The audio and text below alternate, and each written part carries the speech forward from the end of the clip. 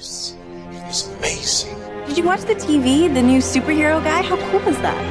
He's got a cape. Yeah, capes rock. Look! Up in the sky! It's a bird! It's a plane! Does anyone have any idea who this crusader is? A superhero never reveals his true identity. With no power comes no responsibility. Welcome to Now Playing's Marvel Misfits retrospective series. My God, it defies all the laws of nature. Part of the Now Playing Marvel comic movie series. Good call, baby doll. Join Stuart. God, I wish I had a son like you. Jacob. I, for one, would definitely fuck his brains out if I got the chance. And Arnie. Wait till they get a load of me. As they review the Marvel Misfits Howard the Duck. This is obviously no place for an intelligent, sensitive duck. Man-Thing. Oh yeah, that's a man, alright, huh? It's the mad thing, man! And Kick-Ass. He should call himself Ass Kick instead. Join us at NowPlayingPodcast.com each week for a new installment in this series, and keep coming back as we continue looking at all the Marvel comic book movie adaptations. X-Men, Fantastic Four. You guys never saw One Night in Spider-Man? These podcasts contain detailed plot spoilers and may have foul language. Listener discretion is advised. Okay, you cunts. Let's see what you can do now.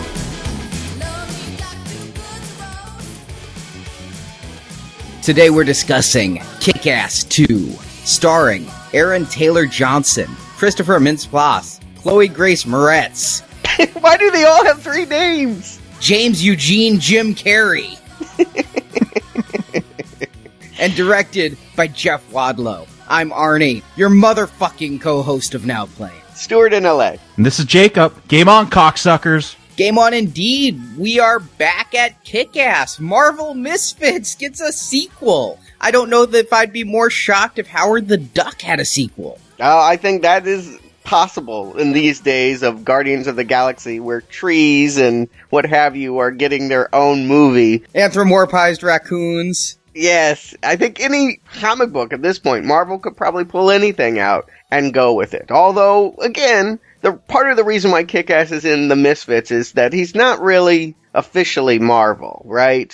It's not Marvel Universe. It's like the DC Hitman, where a lot of those came from different imprints of DC. That's what Kick-Ass is. It's published by Marvel, but it's an imprint. It's not related to the Marvel Universe at all. Well, you know, Kick-Ass was one of my very first exposures in this podcast to superhero movies. I was really, really green at the time. Coming back to it now, I've got to say it remains one of the very best films that I have seen, Marvel or DC. I would say top 10, possibly top 5 of all of the comic book movies you guys have had me watch. So if we were going to get a sequel to any superhero, I think this is the one I'd most want to see. I agree with you. Kick-Ass is one of my all-time favorite films, and Matthew Vaughn followed up with another one of my all-time favorite films, especially superhero films, with X-Men First Class. I went back and rewatched Kick-Ass 1. I didn't need to. I've seen it so often, but I went back and rewatched it in anticipation for Kick-Ass 2, and I was excited for Kick-Ass 2. I really was wanting to return to that universe, and I know that they'd wanted to, but it only made $48 million at the box office and less than that overseas. So it was not successful for Lionsgate, but it did well on video. So we did get a sequel. Yeah, I was shocked to see that it did get a sequel. I love that first Kick-Ass film. I'm with you guys, one of my favorite films, especially in the superhero genre. But I'm the comic book guy. This is actually two miniseries that they combined here, a Hit Girl storyline and Kick-Ass 2 storyline. And having read those, I was hoping, okay, they took a series that I wasn't too hot on and they made a really enjoyable movie. Maybe they do that here, that I wasn't hot on the comics again, that the film was going to be adapted from. They did so well with that first one. There was some hope that they could improve on the source material. Yeah, I wasn't too worried about the comics because, as I mentioned, when we did Kick-Ass 1, I started reading Kick-Ass 1, the comic, didn't like it despite how much I liked the movie, which I'd seen first. Started reading the Kick-Ass 2 comic series. I stopped after a couple issues. I trusted the filmmakers and Matthew Vaughn, who produced this. I didn't necessarily trust Mark Miller and the comic creators. Right. This is one of the rare properties, Jacob, I think, where you've said the movies are so far ahead of what was done on the page. That's intriguing and encouraging. But, I did not go back and watch Kick-Ass for this podcast. I went back and listened to our original recording. And one of the things that I insisted a lot on that show was that if we ever did get a sequel, Lionsgate wouldn't do it, because Lionsgate lost a lot of money on Kick-Ass. And I was right. I'm proven right. We are under new management here. Even though a lot of the cast is returning, a lot of the people behind the scenes, including the studio that made it, are different this time. This has gone to Universal, and I hate to say it, but what used to be one of the most successful movie studios has really fallen on hard times. And yeah, they looked at the minuscule profits of Kick-Ass on video and said, this is worth our while, whereas Lionsgate said, no way. It means that even though we're getting Kick-Ass 2, it's almost a reboot. It's almost a new thing, I think, given the fact that we have a new studio funding it, a new director writing, and a whole new creative mindset pushing it forward. But we do have Matthew Vaughn behind the scenes and, strangely, Brad Pitt. Okay. But Brad Pitt's involved in this? Producing. They're throwing money in, yes. They're saying yes to this and taking a check for whatever comes back to them. I think that with Mark Miller's source material and his direct hand in the creation of these films, and Matthew Vaughn handpicking Jeff Wadlow behind the scenes, it does feel like a cohesive unit. And without getting into this movie too much, I'll say that this one feels really connected. It does not feel like a reboot to me. This feels like it picks up right where the last one left off. Stuart, you're saying a reboot. Maybe they reboot the behind-the-scenes production cast here, but I agree, Arnie. This is a direct sequel. I think if you hadn't seen that first one, you're going to be a little bit lost. You're not going to quite get all the character relationships in this film. This almost picks up like the day after Kick-Ass. Only everyone's aged 3 years. That hurts Hit Girl most of all. Yeah, I think they say in the film it's 2 years later. Wasn't this supposed to be called Balls to the Wall? Wasn't that the original subtitle? When did that change? You know what? Mark Miller, he says a lot of things. I'll just put that out there. He says so much. He's a hype machine. I believe doesn't he work for Fox now? He's like their comic book consultant for Fox and all those X-Men movies. I mean, the guy's a hype machine. Originally they're going to say Kick-Ass 2, Balls to the Wall. I don't know, that got dropped. I mean, Kick-Ass 2 didn't even come out as far as a comic after Kick-Ass. There was a Hit Girl miniseries first, and then they did Kick-Ass 2. So, yeah, there was a lot of talk about where this story would go. Once it came out in the comics, it changed a bit. I don't know this director. You said that he was handpicked by Vaughn. Vaughn's off working on another project. It was supposed to be Days of Future Past, in fact. He drops out of more movies than he makes, I swear to God. Okay. So he didn't direct this one, so he couldn't direct the next X-Men. All right, makes sense. But I looked up this guy's resume. I've heard of the slasher film Cry Wolf. I never knew about this action movie Never Back Down, but apparently it's what really sold him as an action director. He made a couple episodes of Bates Motel. We'll be talking about that in the donation drive a few weeks from now. But I don't know what we're getting with the new hands here. Jeff Watto, all I know is that he's Vaughn approved. Judging by his resume, I think I saw him in Pearl Harbor, where he played next guy in line number 1. That is as much as I know about him. Yeah, but we'll be discussing him again. He apparently is really following Matthew Vaughn's career, because after he does his Kick-Ass movie, he does the next X-Men movie after the one next year, X-Force, in 2016. Or he'll follow Matthew Vaughn's career and drop out.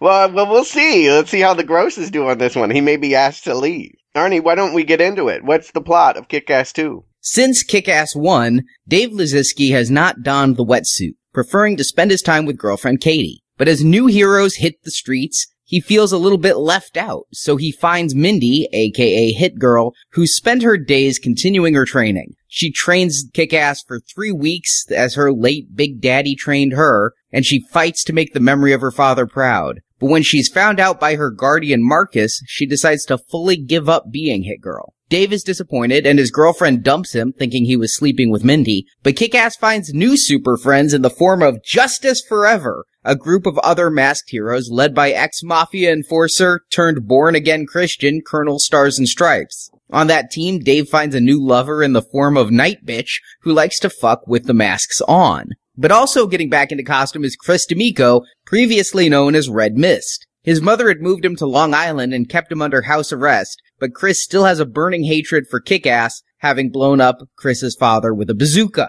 When he accidentally kills his mother in a tanning bed accident, Chris dons her S&M gear and christens himself the Motherfucker and builds a team called the Toxic Megacunts to kill Kick-Ass. The Toxic Megacunts start their attacks, killing Colonel Stars and Stripes and assaulting Night Bitch in her house, and the cops arrest all the costumed heroes. But Dave's dad takes the fall for Dave, claiming to be Kick-Ass. But Motherfucker's men visit Dave's dad in prison and kill him, and at the funeral, they kidnap Dave. But Mindy, attending the funeral, comes out of retirement and Hit Girl saves Dave. The two then put out a call for all heroes and they go assault Motherfucker's lair, preempting Motherfucker's planned fertilizer bombing of New York City. A massive fight ensues with Hit Girl squaring off against Motherfucker's strongest fighter, an ex-KGB agent Mother Russia, and Chris and Dave fight on the roof. Chris falls through a broken skylight and Dave tries to save him, but Chris insists on falling to be a martyred supervillain. But he lands in a shark tank and a post-credit scene shows he lived but is missing at least his legs and maybe a few other limbs. And with the Motherfucker stopped, Hit Girl leaves town to fight crime and Dave starts taking superheroing seriously as he works out and plans an armored suit as credits roll. So that's Kick-Ass 2. There's a lot more Mindy stuff we'll be talking about as well. But my first introduction to anything from Kick-Ass 2 was, as it often is for me, if you listen to Marvelicious Toys where I talk Marvel collecting, they made action figures for this. What? Yeah. They were high end though. You're not buying these at Walmart or Toys R Us. No, you are buying these at Toys R Us. Well, yeah, Toys R Us does carry those collector's line. You're right. And they had to rename them. When I was at Comic-Con, I was able to buy these in uncensored packaging with Kick-Ass 2, and indeed, I have a Motherfucker figure, but if you go to Toys R Us, it's the KA2 line, and he's just the MF. Well, I did notice, I was wondering, being here in Texas, it's kind of conservative if you haven't heard. I was wondering, I know they did for Kick-Ass, they had some censored movie posters, so I did look at the posters, and it was funny, because one, it said Kick-Ass 2, but the 2 was covering like the 2 S's, so you couldn't really see ass. I guess if you were a little kid, you might not know what it said, but right next to that, they had one that clearly said Kick-Ass 2. It was a different type of poster. So yeah, with this one, they always have to skirt that line. I noticed the trailers, they were on late at night, because of, I guess, ass in it. It's kind of ironic, but Kick-Ass is the only superhero that I don't see people sporting t-shirts and dressing up as when I go to these movie showings. I mean, typically, I go see a superhero movie on opening weekend, and I'm going to see that superhero in the audience, usually multiple times at multiple different weights.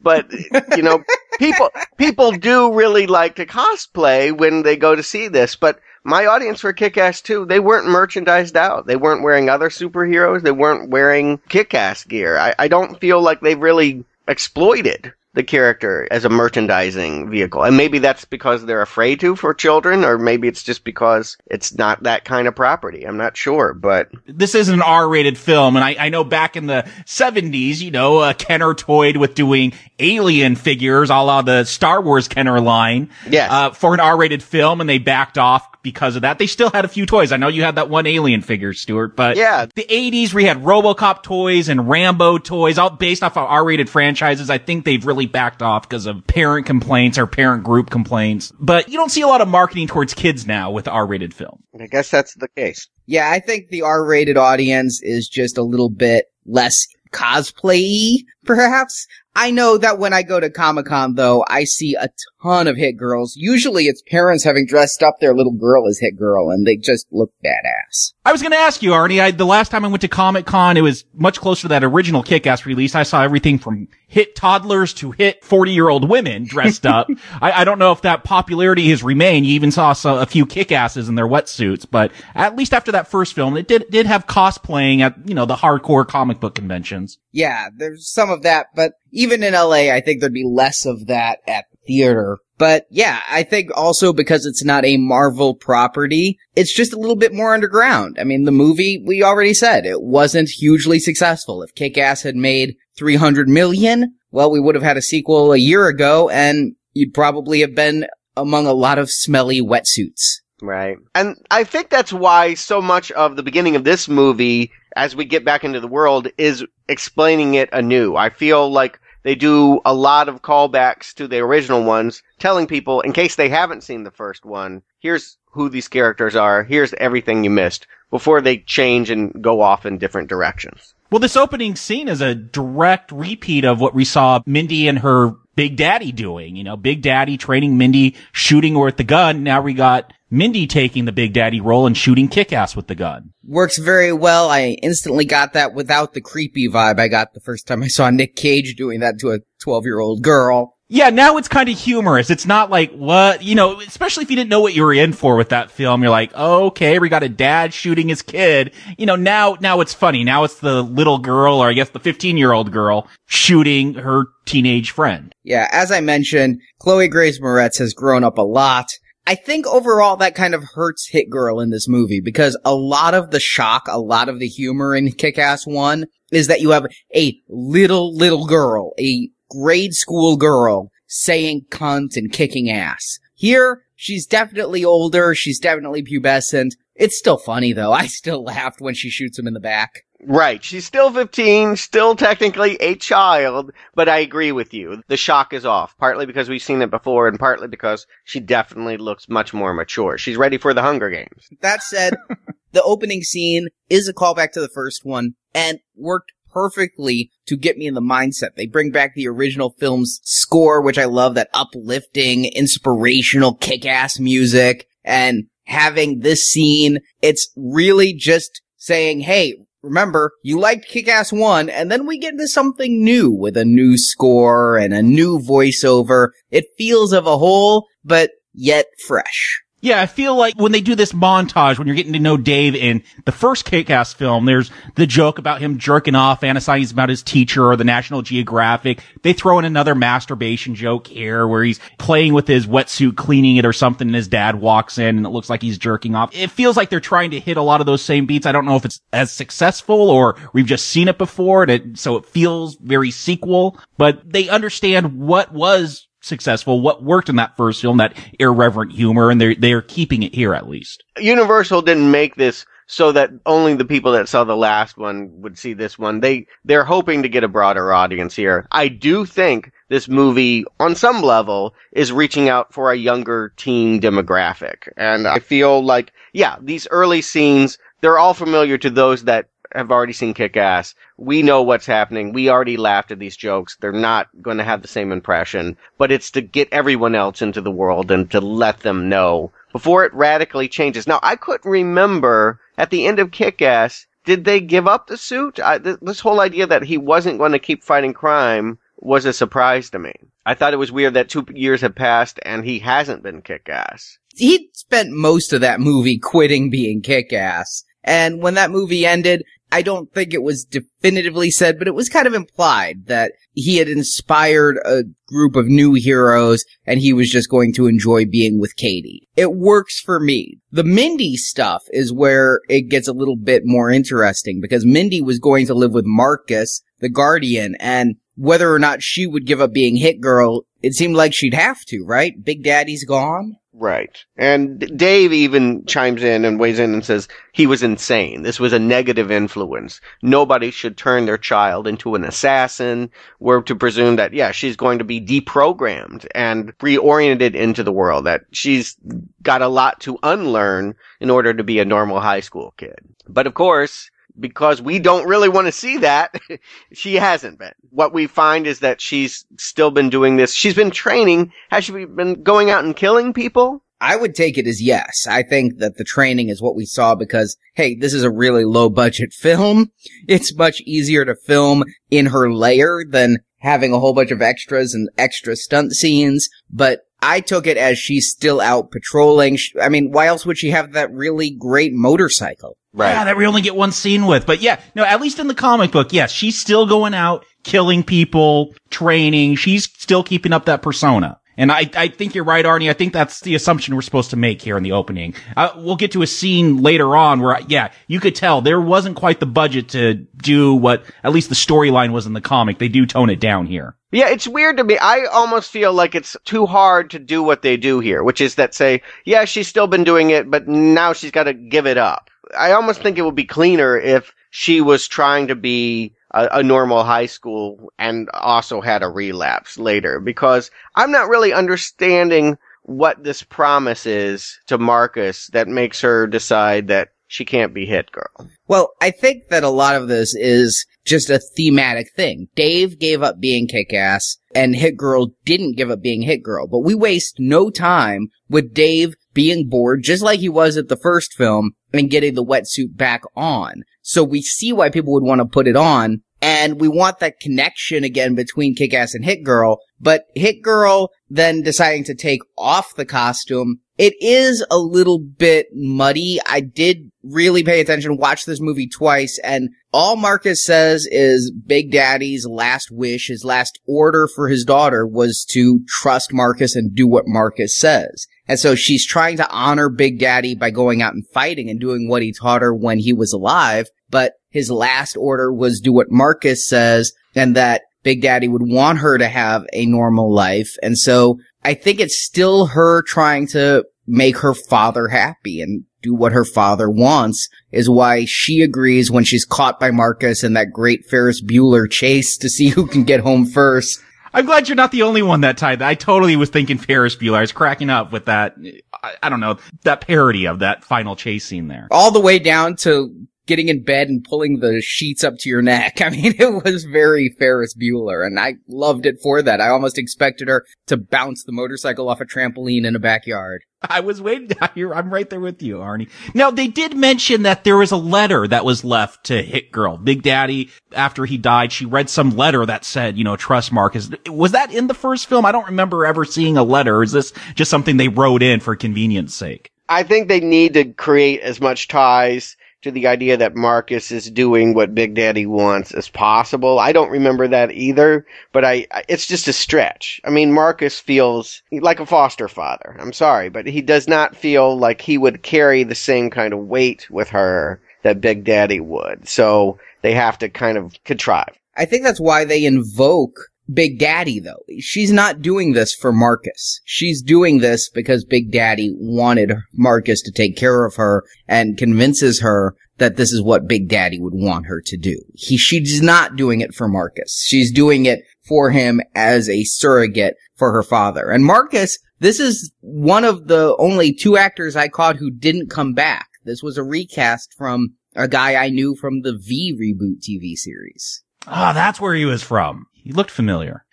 This was a little bit cleaner in the Hit Girl miniseries because Marcus had married Mindy's biological mother after she and her father had disappeared. So it was really about putting that role away to keep her mother at ease and not worry her mother because she'd been missing the first 10 or 12 years of her life. Here, because they've changed that storyline a bit, they have to make it about pleasing Marcus somehow, the stepfather, which isn't as clean. I think that's why they take a lot of time, showing the Big Daddy suit, doing those zoom-ins, playing the 28 Days Later music during that great scene from the Kick-Ass film where Big Daddy's taking out the mafia in that warehouse. They really got to tie that connection here because it's not as strong. We got to feel that she believes that this is what her dad wants. I was really worried when they played that 28 Days Later score. Because I'm like, we just reviewed a few weeks ago, 28 Weeks Later, and I talked about the overuse of that score. I'm like, oh, don't tell me there's two sequels that overuse the same score. But it was just the one time and a one callback, and I did like it in that regard. No, it's a couple times, Arnie, including the end. They have a rap remix. It's there, but they have changed it in a way that the tempo is sometimes faster or slower or disguised in a way. But I didn't notice it when I watched Kick-Ass because I didn't have 28 Days Later fresh on the brain, but I couldn't help noticing it during this viewing. But even though Mindy did give it up, I love her training of Kick-Ass. I love that montage. I love how it shows her being strong. Dave's trying to do these pull-ups and she has to lift him and all of her weaponry. And come on, the scene where she sends him out on patrol and he's the whitest pimp ever is really hysterical. Even if it is, I do feel they're replaying a lot of beats from the first one. Here, Dave goes out on his first patrol and gets his ass handed to him and is saved by Hit Girl. Well, when he went on his first patrol in the first movie, he got his ass handed to him and got hit by a car. And then when he went to the drug den, he was saved by Hit Girl. I gotta say, though, with that first film, I said I wanted my Hit Girl movie. That's what I wanted. That's the character I found interesting. And so I kind of don't mind that they're repeating some of those beats here. I think she's the far more interesting character. As we get into this film, I think her arc's far more interesting in this film. And I think her action, she's the one that it can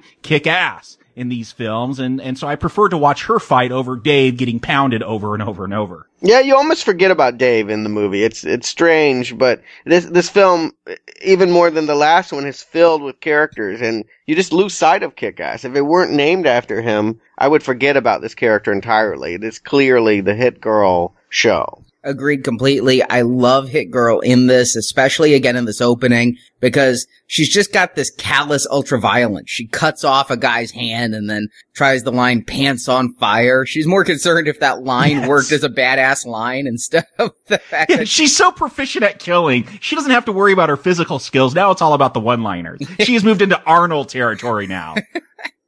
Yeah, and the motorcycle's just badass. Loving her in this. But yeah, Dave does feel underdeveloped. Why is he getting back in the outfit? We want him back in the outfit. This is a movie called Kick-Ass 2, so we need to get him back in, but it feels a little bit underdeveloped. It's just a great way to get them back together. And the fact that Mindy doesn't necessarily want to. First of all, some great lines about Robin. Nobody wants to be Robin. Robin wishes he was me.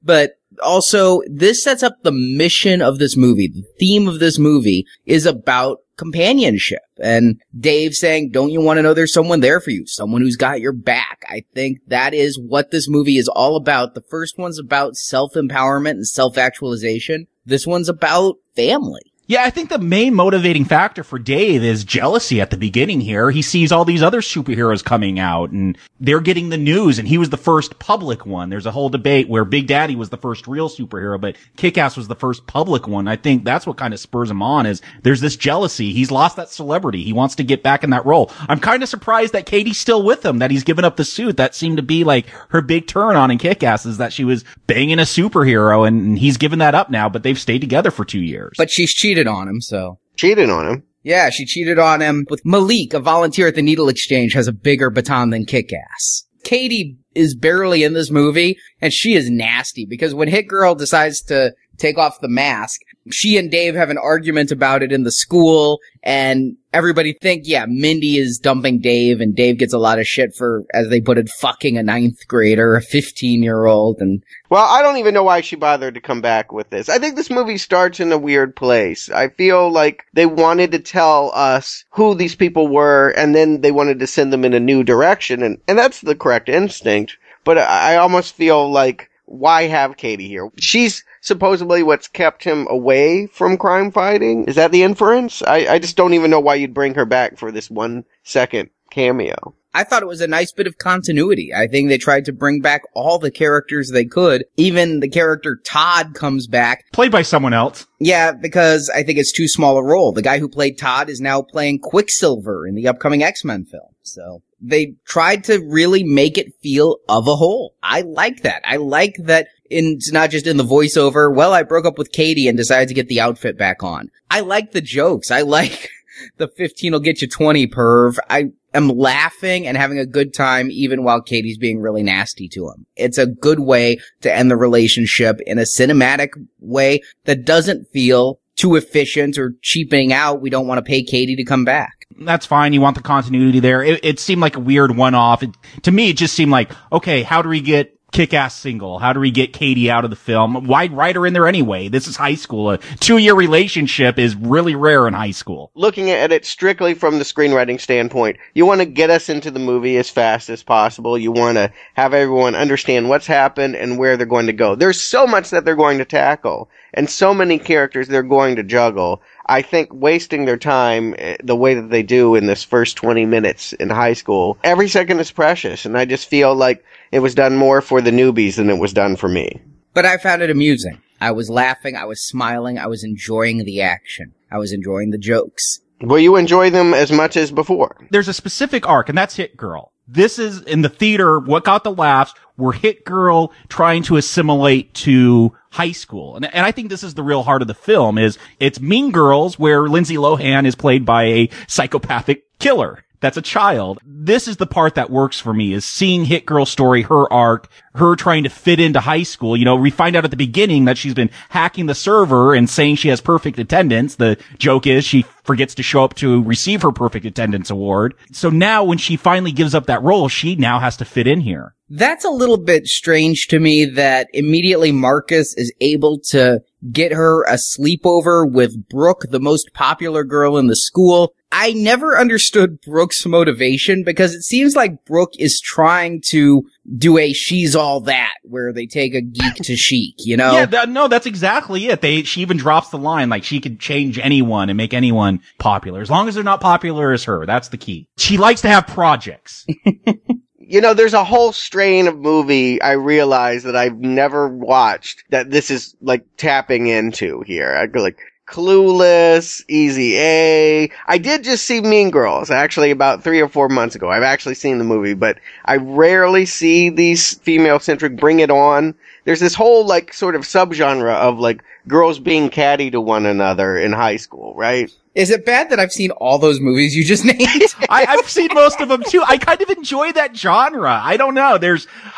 Again, you know, when Mindy goes to this sleepover and what is this? Union J? Is this supposed to, I don't know if that's a real band or if it's supposed to be a One Direction. I thought it was a fake parody of, like, all of these bands. It turns out they're real, and that song they're playing. Cause I did have to Google, cause I'm like, I thought for sure they were making fun of the Bieber reaction, the way they play this video. Oh, no. There's One Direction, which is a boy band from the UK, and I thought it was a play off that. Oh, yeah. They have that, You Don't Know You're Beautiful. They got a movie coming out directed by Morgan Spurlock, of all people. It's, I don't know who they are either, but now I do. It's strange. But yeah, Union J is a real band. That's a real video that all the women are getting soaked to. No way. That looks so much like a parody. I was cracking up. Are you sure? I swear to God, they're on the soundtrack. I checked their wiki page. Unless whoever made Kick-Ass 2 is trolling wiki and creating fake pages. I actually think that's what happened. I think you've been punked. I think that this... Yes, no, There's a YouTube video for this Carry You song. Yeah. Well, again, I was probably part of the viral marketing. This is probably on a Kick-Ass budget. This is not real. These are it's an English 4-piece boy band from London. This is not real. This is real. They have, there's a concert on December 10th. I can buy tickets right now. They're on Sony Music Entertainment and RCA Records. I'm looking at the Wikipedia right now. This is an elaborate punk. Here's the Carry You YouTube I'm seeing right now.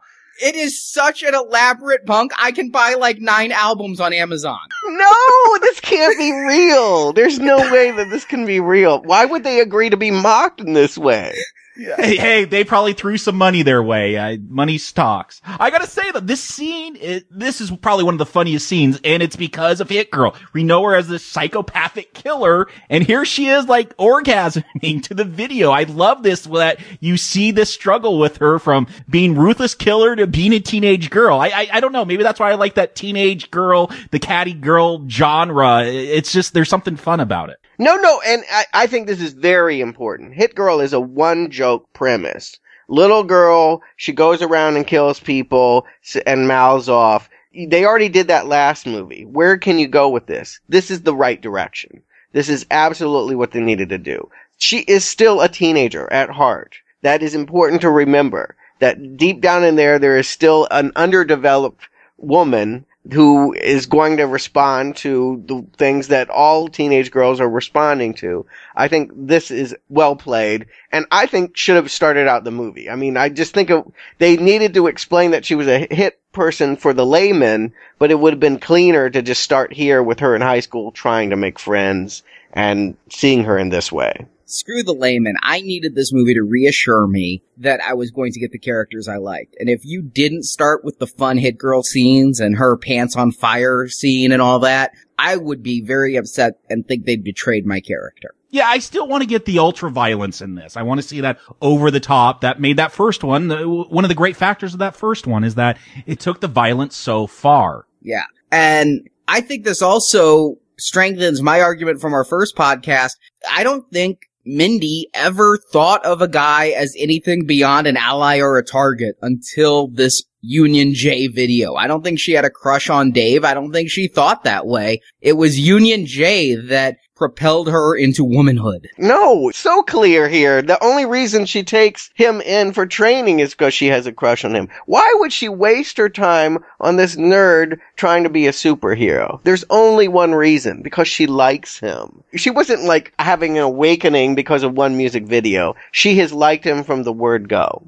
No, I'm still going with Arnie on this one. I do think there's a platonic friendship there that's how she was raised, to be this superhero. And yes, she wants a sidekick. She's lost her daddy. She's lost that partner and she wants to replace that. I don't necessarily see it as a romantic love where she wants to get with Dave. I think that is part of her arc, is, growing into womanhood. One of the things I see here with this whole Union J scene, we've seen so many of these superhero films. We bring up the tropes that a lot of them do. We always bring up Superman 2, the losing of the powers. I see this as a very funny way, to depower Hit Girl for this film until she has to come back into the role, is having that be about going through puberty, going through womanhood. That's your depowerment, is, you want to all of a sudden start to look pretty instead of being a kick-ass killer. And what I think really tells me this is later in the movie, after she's seen the Union J video, Dave is changing his shirt in front of her, and all of a sudden she looks at the chest and realizes, he has abs like the Union J folk, and is the first time she gets flustered around him. That is the first moment she has a romantic inkling towards him. The whole thing about dating, she goes out on a date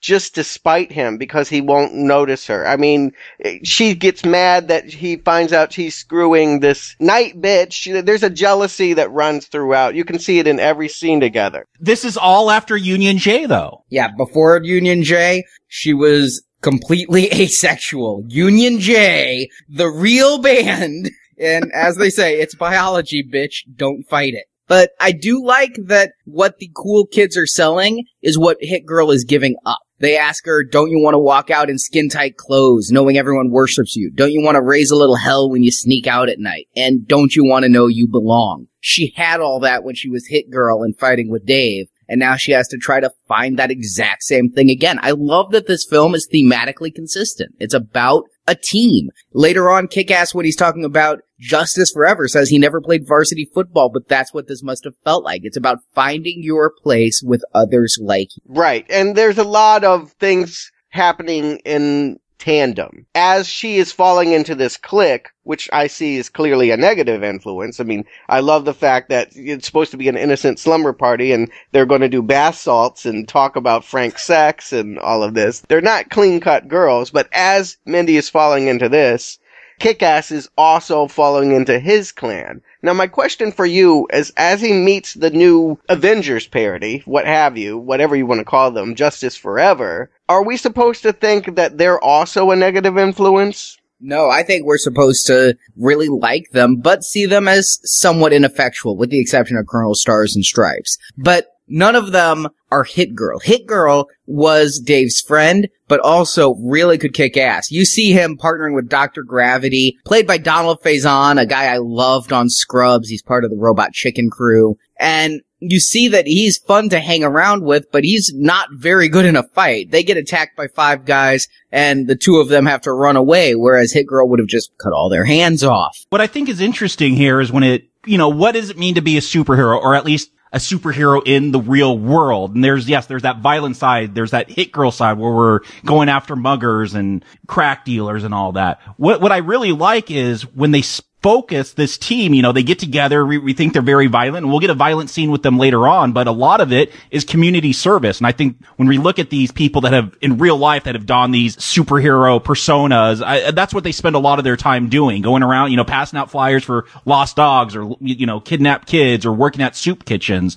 I think that's one of the neat things about this team, is that they kind of move that focus away from the ultra violence. We're going to get back there, but they spend at least a little time showing, hey, here's what you could actually do in real life as a superhero. Go work at a soup kitchen. Well, this confused me because, like I said, it felt like our 3 principal characters from last movie, which would be Dave, Mindy, and Chris, are all binding these groups. I saw them all as negative influences. And not necessarily because of Dr. Gravity or Insect Man or some of the more obvious goofy ones, but because of Jim Carrey. This movie fooled me. When Jim Carrey was announced to be in the movie, and when I saw his clips in the trailer and what he was doing, I was sure that he was going to be a bad guy. I didn't realize he was going to be the new Big Daddy. Oh, I'm in the same boat. Actually, I thought he was going to be the Big Daddy, but this whole movie, I didn't trust him. Right. I thought for sure, especially they say he used to be a mafia enforcer. Mm-hmm. And I thought what he was doing was kind of the Red Mist thing. Remember when Red Mist would say, hey, we have to go do this thing with Kick-Ass, and it was really just helping his father's agency? I thought that he was using these heroes when they go and do a hit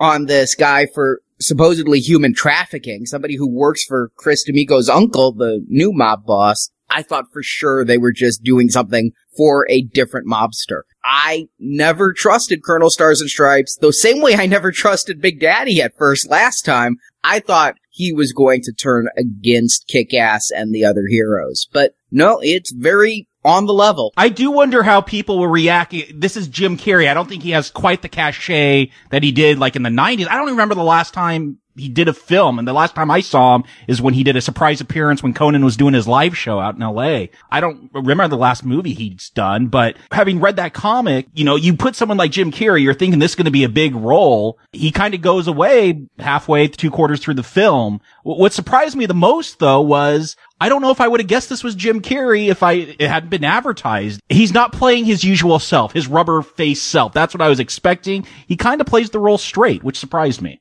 It's the first time I've ever thought Jim Carrey could act. Truthfully. He is not Jim Carrey. You'd forget he is Jim Carrey. He never breaks Colonel Stars and Stripes' persona, his face. When I saw the first trailer for this, I knew Jim Carrey was in it, and I watched the trailer. I go, where was Jim Carrey? Oh my God, that was Jim Carrey? And I think I could have had the same reaction this whole movie. Well, this is the direction he's been doing in the last 10 years. I mean, the reason why you haven't seen him a lot is because I do think that he is shunned Dumb and Dumber, Ace Ventura, The Mask. Not entirely. I saw him 2 years ago in Mr. Popper's Penguins, and before that in Yes Man. I've seen him. Okay, well, you've been watching those. I've been watching Eternal Sunshine of the Spotless Mind, or The Number 23. I mean, he has definitely tried to tone that down and be a dramatic actor. This is not the first time he's done it. But I agree, it is a nice surprise to see him reel it in. But by doing so, I'm thinking sinister. I'm thinking this guy is bad. And not like you, Arnie, thinking that he was going to pull the wool over these kids and trap them.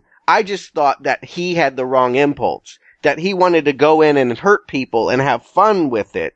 That he was calling himself Stars and Stripes. I thought it was a criticism of America, quite honestly. Fundamentalist Christian who under the blanket of patriotism uses it to torture and terrorize. I thought we were going to get a send-up here. And I thought that his bloodthirstiness, his need to have the dogs that sick people's balls, all of that stuff was going to get them over their heads, and someone would die because of his recklessness. That's what I assumed here. That's what I thought we were building here. The fact that he ends up playing the Big Daddy role, we don't have enough time for him to feel like a mentor to Kick-Ass. I never felt like they had a relationship. It was weird when he drops out of the picture so quickly. With Mark Miller writing this, he's from across the pond, as they say. I have no doubt that was supposed to be a parody of America, Colonel Stars and Stripes, and he's got his dog that will sick your balls. I think it was kind of lazily written, though. That's the joke. Really, he's hyper-violent, but he represents America.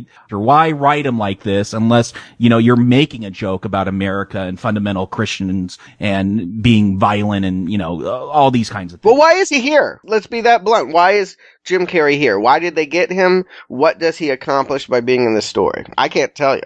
I can tell you, I think what they're attempting to do is, because I see so many echoes of the first film here, so many beats replayed. You already called it out, Stuart. He's the Big Daddy figure. He just doesn't work as well. He is training Kick-Ass. He's going on fights with Kick-Ass the way Big Daddy did, and he is martyred in this film like Big Daddy. But the difference is the last film was so cohesive. All the characters' plots intertwined. Hit Girl, Kick-Ass, Red Mist, they were one story. And so because of that, we spent so much time with Big Daddy that when they burn up Nicolas Cage, watch this movie a dozen times, it still saddens me that he goes out. Here, they're trying to replay that beat. They bring in a named star to play a similar role of a guy who is really violent against criminals, and then they kill him because of Red Mist again, or Chris D'Amico. And the problem is, because this story is so fragmented, we have 3 parallel stories. We have Hit Girls that we've kind of talked about. We got Kick-Asses, and then we got Chris's, which we need to talk about. It doesn't have the same impact, but they're trying to do the same thing. Yeah, I agree with you, Arnie. The pacing here feels off. I feel like I'm watching 3 separate storylines in this film instead of one cohesive movie. There might be similar themes throughout this film, but it just never tightens the way that first one did with all its different characters. And again, they could have helped themselves so much more by having Kick-Ass already joining this team at the beginning of this movie, Mindy already being in high school, or maybe not even in the picture yet. We don't even know where she's at. And they could have form this relationship between Jim Carrey and Dave, but I don't see it, so who cares when he gets killed? This cast has got to get whittled down. Somebody's got to die. I didn't know until they were killing him what they were doing, and then when I found out, I wasn't happy. You're never going to convince me that they needed to change this beginning. I like the beginning too much to see Hit Girl as Hit Girl, but the one thing that really bothers me with these 3 separate stories is the way it's edited, because it's almost like channel flipping. They'll show us 2 minutes of a scene and then 2 minutes of a different scene with a different character. And then we cut back to the first scene. You could tell that these were probably scripted and definitely filmed as contiguous scenes, but they're just doing it in this ADD manner where we never get to settle in with a character. We're going to hop over to Mindy. We're going to hop over to Chris. We're going to hop over to Dave. We're going to hop over to Mindy. They don't want us to forget about any of these characters, but by the same token, it really makes this pacing feel off throughout the whole film. Yeah. Well, Chloe Moretz, she was given an interview and she said they actually had to go back and rewrite some scenes for her to integrate her more into this film. So I wonder if that's what some of the clunkiness is they had to go back and really to develop her character and fit these scenes in somewhere. But yeah, there's definitely some issue with the editing, with the pacing here. I think what it is the fact that they're not all working on the same problem. It's fine that they're in different areas. I mean, look at something like Christopher Nolan, where you have 40 different characters. They're all unified by one plot. You can have a million different people, but there's one thing that connects them all in the web. Here, her cheerleading tryouts have nothing to do with Chris trying to kill Kick-Ass and not being able to find him. That's what's so bizarre. Kick-Ass is out there. Other people on the street are running up and beating him up for YouTube hits, but this guy can't find him to punish him. It's strange to me that they can't make this one story with many spokes. I think that's the model you want to have here, but it does feel like 3 different movies cut into one. Well, I go with Chris D'Amico not fighting Kick-Ass because, first of all, Kick-Ass went underground for 2 years, stopped existing. And Chris, we find out, has been moved to Long Island and his mother has become very controlling, trying to keep him out of doing anything. And this is our 3rd story with McLovin back again. I haven't seen him in anything since the first Kick-Ass. I'm glad to see they got him back and that he's still able to hone this impotent rage. Fright Night. Oh, that's right. Got it. Repress that shit. What? You recommended it. No, but I was upset with the Evil Ed representation in it. Okay, well, to be settled soon.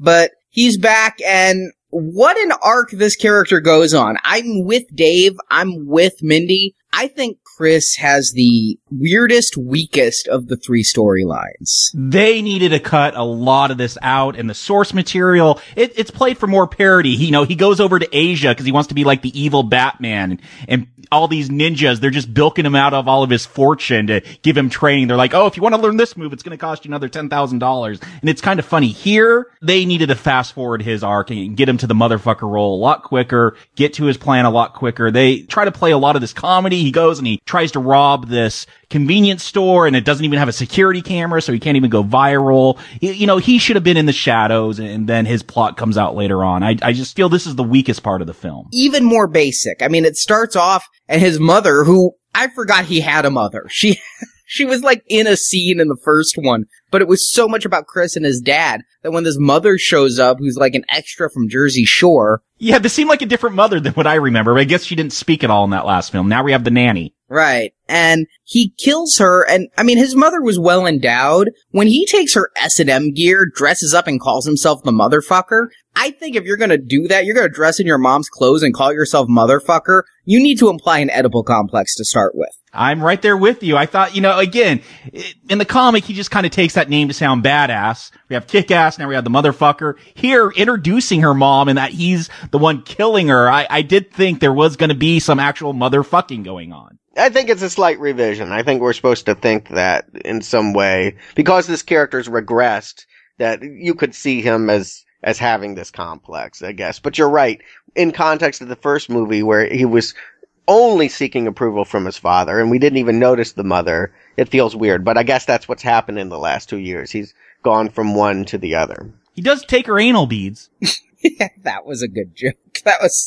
And also in this movie, the only family Chris is left with when he accidentally kills his mom is Javier, played by John Leguizamo, back after Land of the Dead, and I think Land of the Dead might have been the last time I've seen him. Yeah, but you know what? I like this John Leguizamo. I never really cared for his earlier parts in career, but I actually think he's one of the stronger elements that have been added here. We need to see a positive influence in Chris's life, someone that is a moral compass to kind of tell him he's going a little too crazy. And I think, look, Leguizamo is the right one here. He's the limo driver, essentially. He's seen a lot of bad stuff, and he knows that Chris has the potential to rise above it, but not when he's putting on that outfit. But he also knows the limits that Chris, there's this uncle in prison who's taken over the mob since Chris's father has died, Uncle Ralph, and he's like, you gotta be careful, you don't want to piss him off, and we're gonna see that later on, but he is the Jiminy Cricket, if you will, of the mob. Yes. I like that he's referred to as the Alfred, which of course pisses off Javier. Did you just call me the butler? But really, if you said, Jacob, in the comic, motherfucker wants to be Batman, and that's what this is. This is his Alfred, especially if you look at the Nolan trilogy. Motherfucker is trying to build up the same way Nolan's Batman built up, right? Yeah. Yeah, he even says in this he wants to be trained in MMA and learn all these fighting moves, just like Batman did in The Begins. Then he realizes that's too much work, and his superpower is he's rich as shit. I do love that. That is a good joke. It's like, I don't have to be strong. I can just hire henchmen.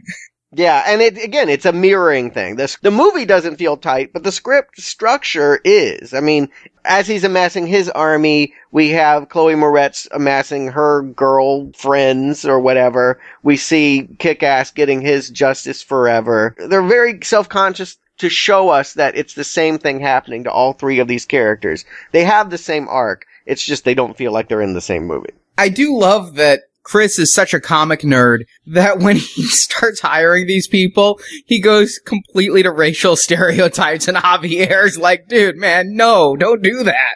Genghis Carnage and Black Death.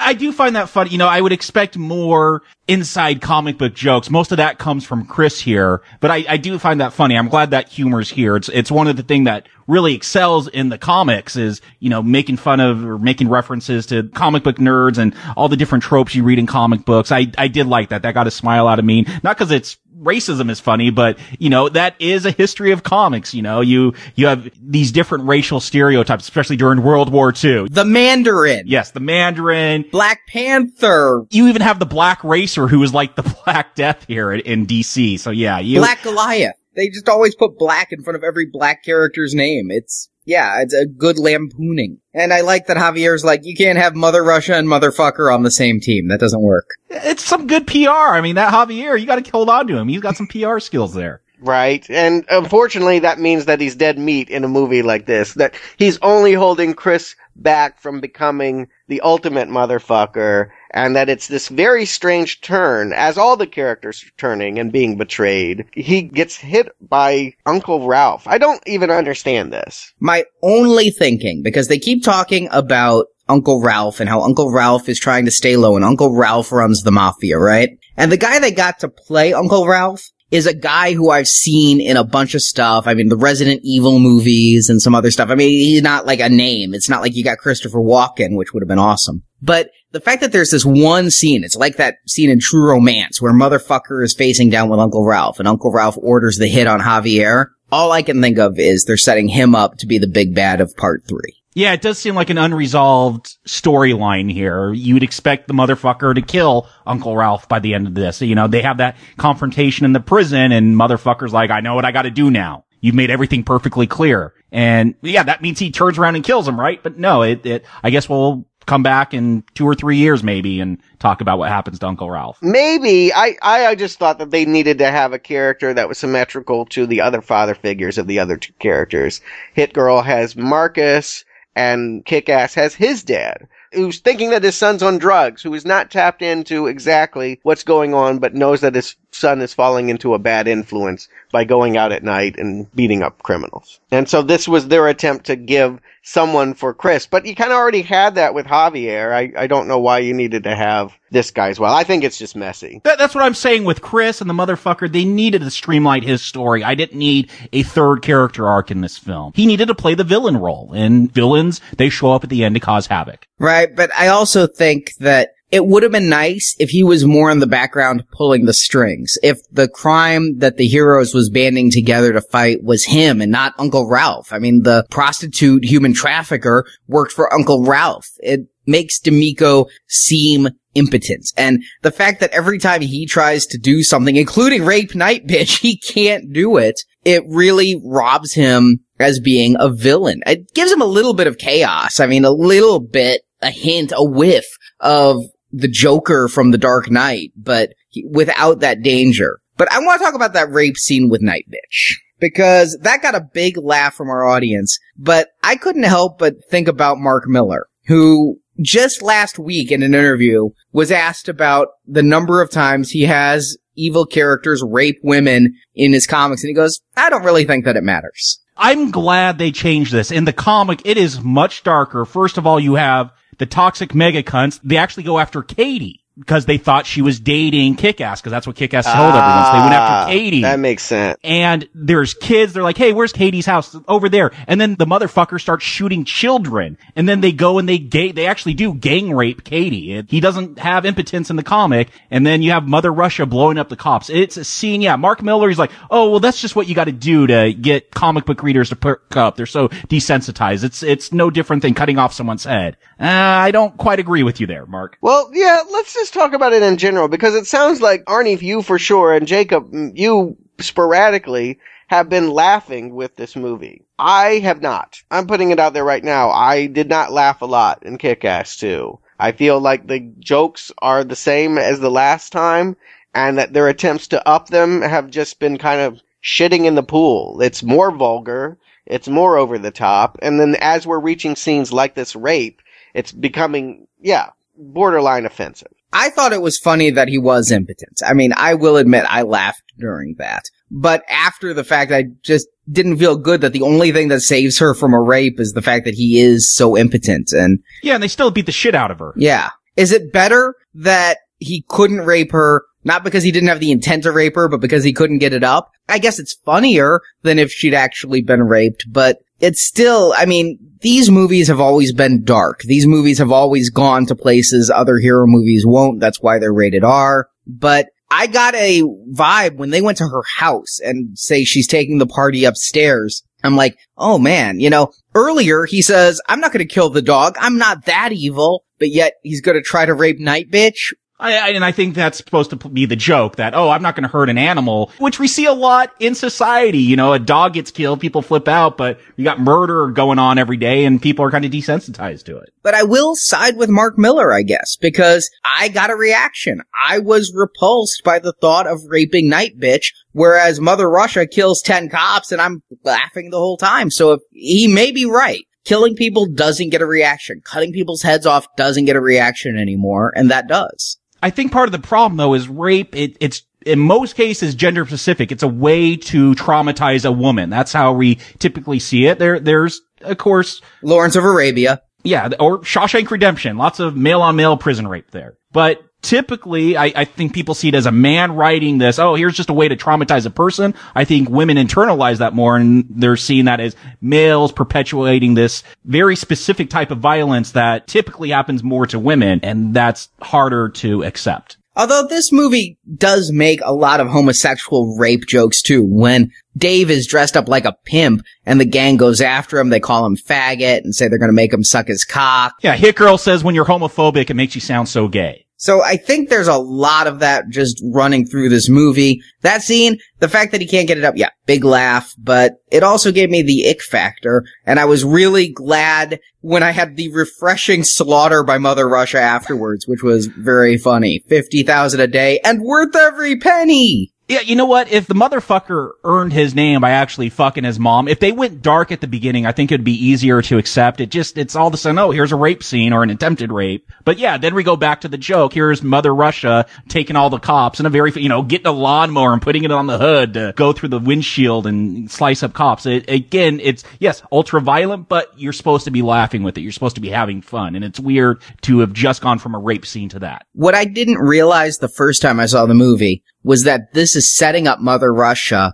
as the evil Hit Girl. This is, for Mother Russia, what Hit Girl killing all of Razul's drug dealers in Kick-Ass 1 is, showing how efficient and fun a killer this person is. And so when they square off at the end, Hit Girl versus Mother Russia, it all of a sudden clicked for me, that's why Mother Russia got to kill 10 cops. Yeah, we do have to establish her. Yeah, with all these ineffectual supervillains and superheroes that don't do much, if the good guys have Hit Girl, you gotta have someone on the bad guy side that's equally as strong. Yeah, she's the only one that matters really on this super bad team, although I don't know why. One's an MMA fighter, one's a mob don, one's ex-triad.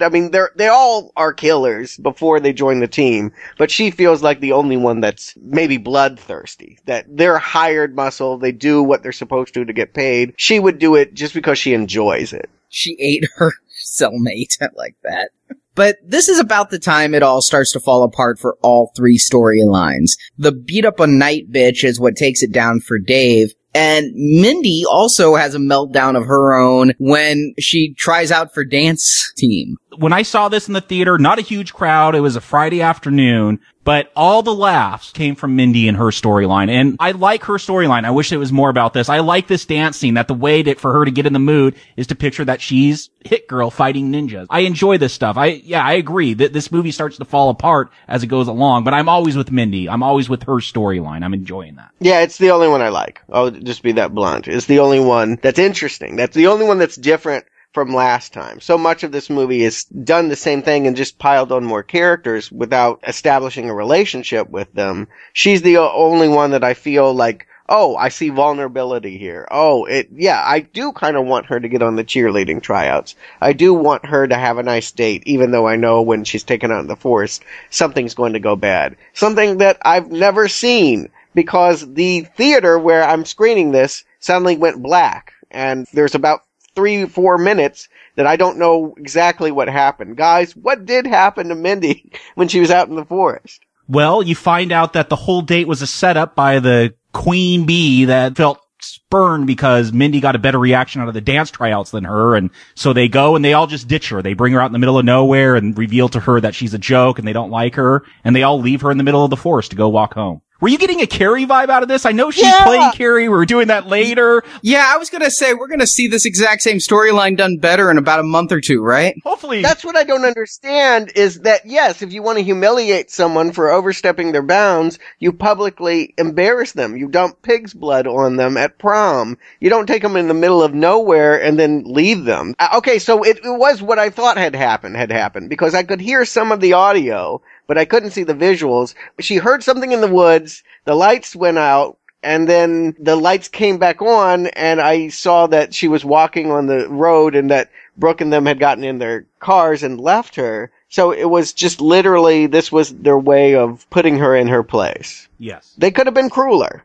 For a movie that has been so cruel, I would have thought that they would have enjoyed having a better prank here. But I do like the way this plays out. It's because Mindy's taken out there and she's like, this isn't where you go for a keg party. This is where you dump a body. And then she hears like branches snap and she's like, get back in the car.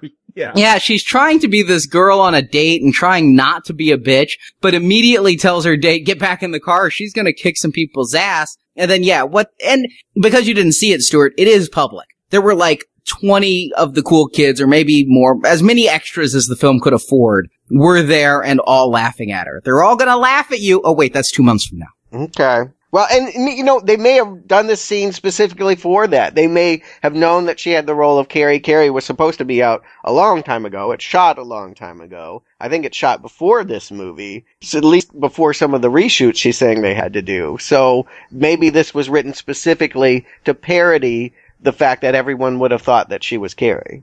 Well, was this in the comic, Jacob? No, not this specific scene, no. I mean, there's this whole storyline about her trying to fit in with the cool girls, but no, not this specific scene. Yeah, because I was just getting a constant Carrie vibe, and you're right, Stuart. Carrie was supposed to come out in the spring. It's now coming out in October for Halloween. But yeah, I couldn't help but thinking, you said this is the only story you're liking. I can't help but feel this story's underdeveloped. It's not given the time to breathe, and I think if Chloe Grace Moretz is going to work in this kind of a Mean Girl story, it's going to work better in October than it works here, because it just one dance tryout, love the dance tryout with the ninjas, but one dance tryout, and now instead of being a project, she's a pariah? I don't know. I also don't know how I feel about her revenge when she gets dressed up and goes to attack him with the six stick. Again, this is something they did for the film, not from the comic. I was wondering, how does Hit Girl resolve this? She can't go in there and kill him. I don't know if this is quite the resolution I was looking for. There had to be some kind of resolution, though. In the comic, she takes the Queen Bee and holds her over a building and threatens to kill her and says if she ever tries to upstage her or humiliate her again, that she really will. And after that, they're just all nice to her. I don't know if that's quite as satisfying either, but I don't know. Watching a bunch of teenage girls puke and shit their pants, I guess that's one way to go. Yeah, I know exactly how I feel about this. I don't like it a lot. For much of this movie, I've been sitting there going, you know, it's just not as funny as it used to be. And, you know, they've already kind of done this before. And when I see that this whole story arc that I have kind of liked has just been leading up to a vomit and shit joke, man, I'm pissed. Our audience had a huge laugh. I laughed. Brooke, of course, gets it worse. You get to see, it looks like chocolate pudding, but supposed to be diarrhea coming out of her underwear. Is this the first time we've had CGI shit in a film? I'm sure it's not a first, but it's not what I wanted. I can just put it bluntly as that. I felt like the last Kick-Ass was so good about parodying superhero tropes, and it really had a point. And I think that it's hard to make a sequel to satire. I mean, I think that's what I'm finding out. Like Red 2 seems superfluous after they made a joke about old people, this whole movie feels unnecessary. And if it's all just so that they can make more vulgarity, it's just not for me. I feel like this storyline and this humor and all of this just aimed at a much more juvenile audience. Well, my thinking was, at first, I thought it was overkill. I thought her revenge should have been more psychological. It shouldn't have been, I'm going to assault you with a weapon, even if all the weapon does is make you puke and shit yourself. But I do like how when Marcus is confronting her and says, you could have really hurt those girls, her response is, yeah, I could have. Instead, I just gave them a tummy ache. I mean, yeah, her first response, it's the time she needs Dave. Dave's needed her this whole movie. After her humiliation is when she finally goes and talks to Dave, goes to his room and cries, and wants to cut their tongues out. This is the high road for Hit Girl. Which I think is a bit of the joke. I don't, like you, Stuart, that it comes down to something as uncreative as a shit and puke joke. I don't know if that's satisfying, but I do get the joke that this is the high road to humiliate them in this awful, awful way. That's Hit Girl restraining herself. Like I said, I just don't see a lot of this kind of movie. I don't know if this is typical of like American Pie sequels or movies about teenagers. There's a lot of bodily fluid jokes in them, yes. Yeah, bodily fluid jokes. When that enters a movie, usually that's when I turn it off. And meanwhile, in Chris's storyline, because of the night bitch assault and really because of Mother Russia killing 10 cops. And Jim Carrey. Nobody remembers Jim Carrey. Nobody did anything after Jim Carrey. It wasn't until the police were killed that the cops decided to arrest everybody in costume. Yeah, they tracked their IP addresses so they could go to their homes, and good or bad, they were arrested. And this, unfortunately, was way too foreshadowed for me, because Dave's dad finds his costume and knows he's kick-ass, and says it would have been better if you're on drugs, and Dave has this whole thing of, why, should I live your life? You're working out, you're unemployed, are you hoping to get a couple more years of nothing? Who's gonna notice when you're gone? I'm like, okay, you just put a bullseye on his back. I know your dad is now dead in this movie. Probably before you can reconcile. I was wrong. They get to reconcile. But yeah, his dad was killed right then. Everybody's dad dies in these movies. Yeah, I mean, it's sort of superhero trope here. This seems like a much darker killing, though. When we see Chris's dad die, it's with the bazooka, shooting him out of a skyscraper. Big Daddy, it's Nicolas Cage, and it's a sad moment. It's an emotionally powerful moment, but he's got that weird scream, and, they had built up, they had earned that death. Here, I mean, this is just a brutal prison death, and again, like that rape scene, it goes very dark, and I don't know if this film has earned going as dark as it does at times. It feels like that the source material the last time, they were able to find a way to make it mainstream. That even though it was this Mark Miller kind of thing, they were able to make it Hollywood. This time it feels like they've made more of Mark Miller's vision. And this is straight out of the comic. Yeah, it feels like they've made what you're describing with every now and then cutting in some Mean Girls 3 segments. And Mark Miller was very involved in the production of this, and he was for including the rape and the killing of the dog. And it was the director and actually Christopher Mintz-Plasse. He said in an interview before the movie was being filmed, they cut out the rape scene, thank God. So I think everybody but Mark Miller was fighting against certain elements. I was really surprised with this death. I think one of the reasons it seems so dark is it's just two thugs who kill Dave's dad. It wasn't a toxic mega cunt. I thought this was time for another toxic mega cunt to shine. They were hired by him, but yes, they're not comic booky. They look like dudes that really would serve time. They're really scary looking. Yeah, we know that Uncle Ralph, he could pull all the strings in this prison, and that's what I assumed which was weird because the motherfucker kind of goes off on bad terms, and I assumed that he used his Uncle Ralph connection to get this killing done. Yeah. I mean, we see the guards just leave the room, and yeah, it is very dark. I thought these were different prisons. I think Uncle Ralph is in like a hardcore prison, and Dave's dad, he wasn't charged with anything. He was in a holding cell. It's different. I think it was supposed to be, again, maybe a callback to The Dark Knight when the guy's in the holding cell with the bomb inside of him that releases the Joker. This felt like it was in the actual police station, not in Rikers or what have you. It does feel like it's trying to be Nolan. I do feel like the motto specifically is going after Nolanverse at this point. The whole idea of moving it to the cops now, attacking the citizens, and sort of the mass chaos that's being generated. Everyone's either putting on a superhero outfit or trying to beat them down. It feels like the whole city, no one dresses normal anymore. They're all a superhero or a supervillain.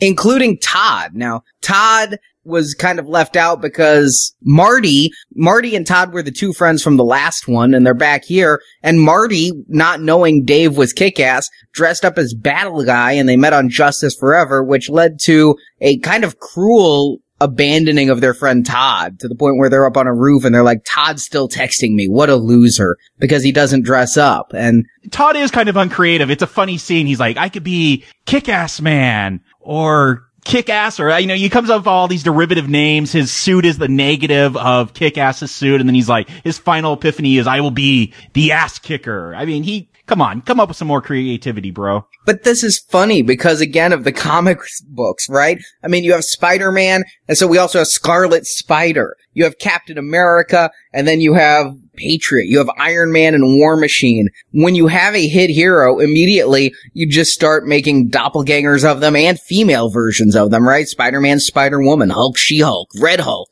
So the fact that there's Ass Kicker is funny to me as a fan of multimedia comics and comic characters, but yeah, it also does make Todd look like an ultra douche. Yeah, they set him up here. I mean, I had no doubt once he's humiliated before because he's not a superhero. Now he's trying to be a superhero and he's humiliated as well. I have no doubt who's going to be the betrayer for Kick-Ass's identity when it comes time for Act 3. And of course it's going to be him turning to Christopher Mintz-Plasse and crashing the VIP with who Dave really is. Doesn't Todd get off a little easy for Yes. this? I mean, he does it accidentally. He doesn't even realize that the toxic mega cunts are being serious about being evil. He thinks it's just, dress up and make believe. and playing, and then he finally realizes what's going on. But in the last movie, I felt that Kick-Ass really caused Big Daddy's death because he brought Red Mist into Big Daddy's lair,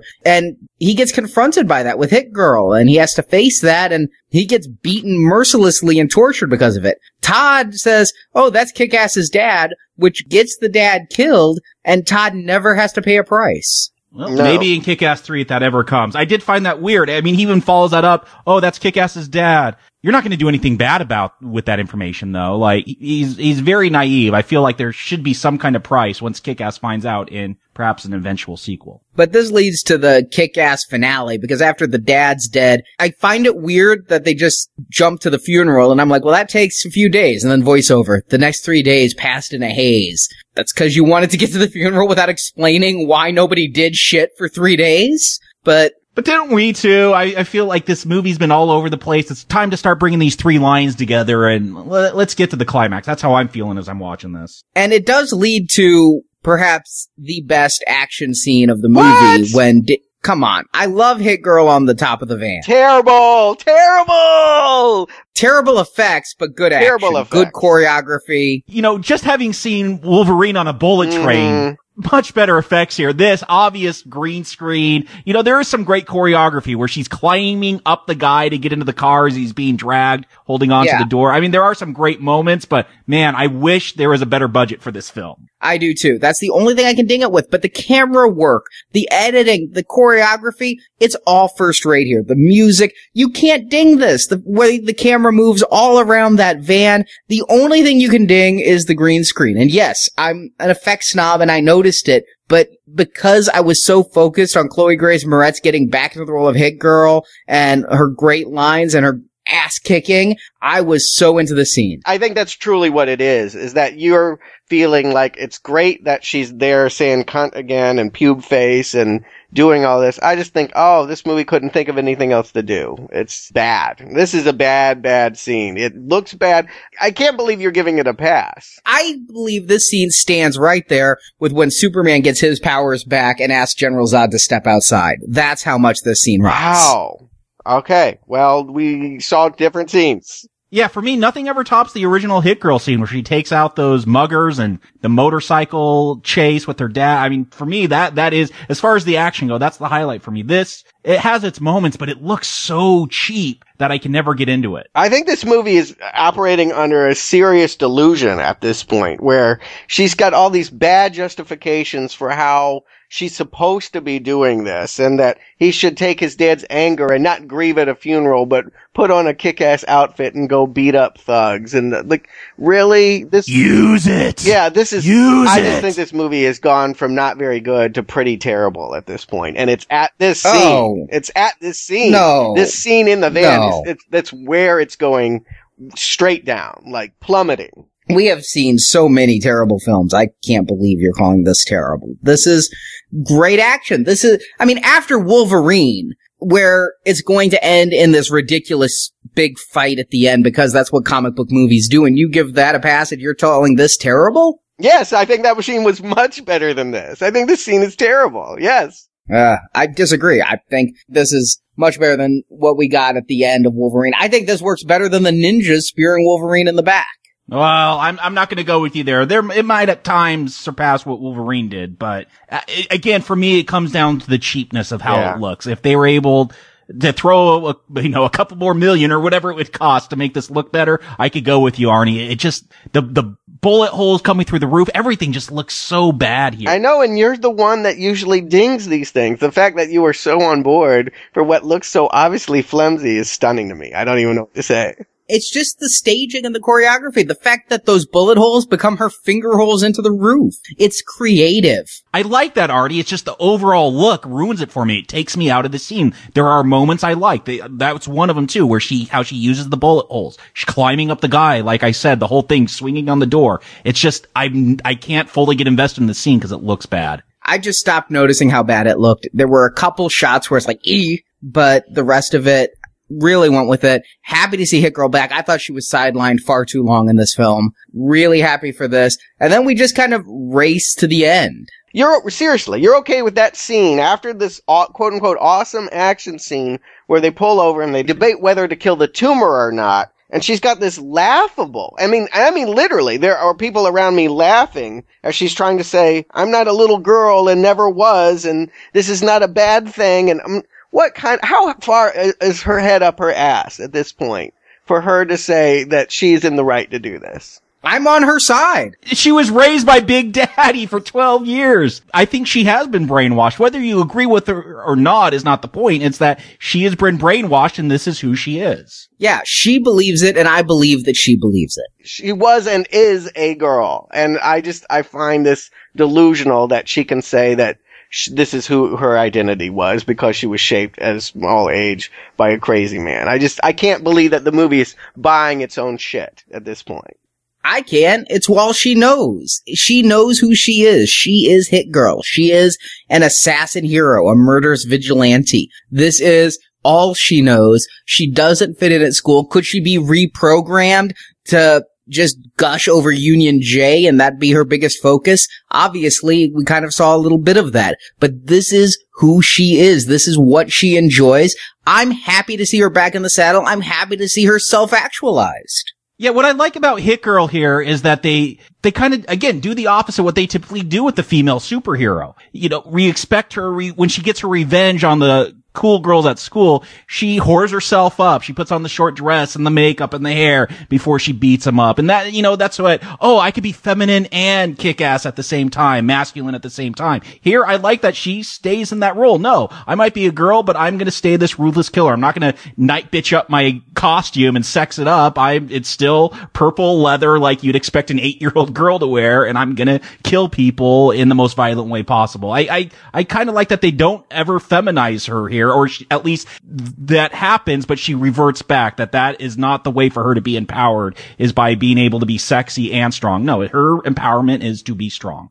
I just don't buy this at all. I think it's ridiculous. You know, Jim Carrey refused to do press for this movie on moral reasons, and I get it. After a scene like this, I wouldn't want to defend this movie either. But he cashed his check with no problems of morality. Yeah, I didn't see him donating that to victims at Columbine. But he wasn't in the scene. Who knows when the scene was made? And I agree. Did he see the first film? Well, I like the first film. I agree.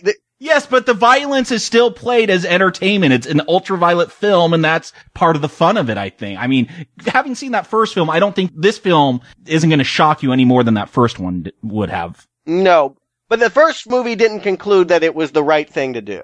And this movie does. This movie concludes it's the right thing for children to go slaughter people, and that's totally fine. I think the first movie does too. I think the climax of the first movie says what they did is right by going to Boss D'Amico's house and blowing him up with a bazooka. This movie plays that same beat. It's no different. No, they finish what they started in this one. And here we have a character declaring, I've never been a child. This is the way I am. And that's the way it's going to be. I think it's awful.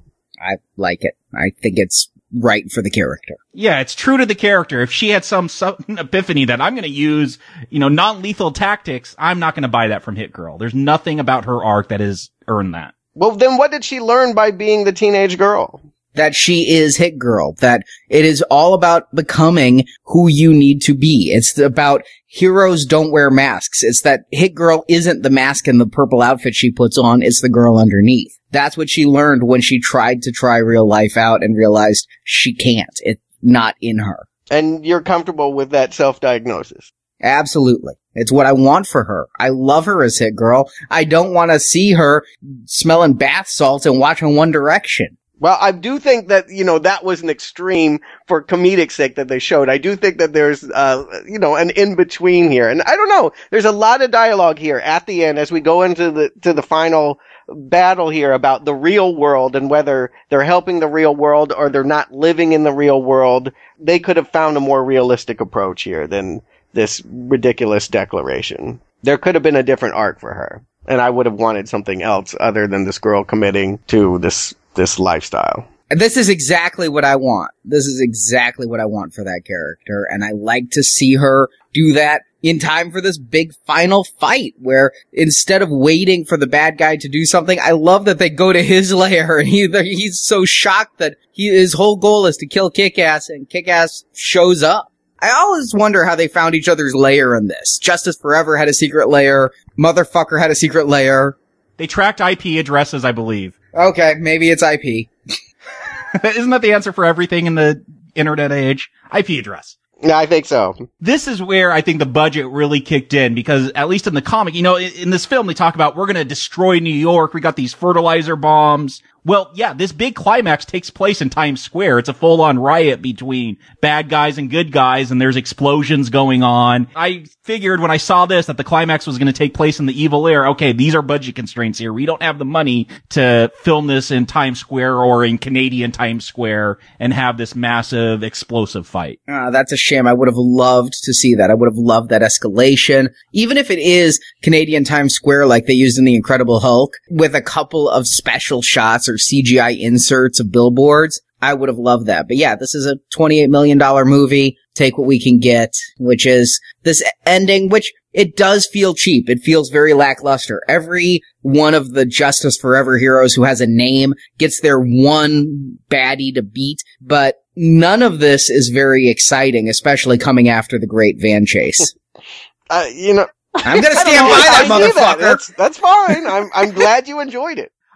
I am a sucker for some of these heroic moments when Kick-Ass and Hit Girl walk in and they're like, we're going to take you down, or like just the two of you, and then you get the doors opening and you see this army of people that have decided to stand up against evil. There's a part of me, Chris does say we are the real 1%, and we see a lot of the evil here. It's the mafia, the people with the money, the rich people. We had Remembering Tommy, that husband and wife duo, and you get a sense that a lot of the heroes here are from the 99%. So I don't know. There's something about that final reveal that it does swell up a little bit. This fight isn't very satisfying, but I do like at least when they all storm the castle, so to say.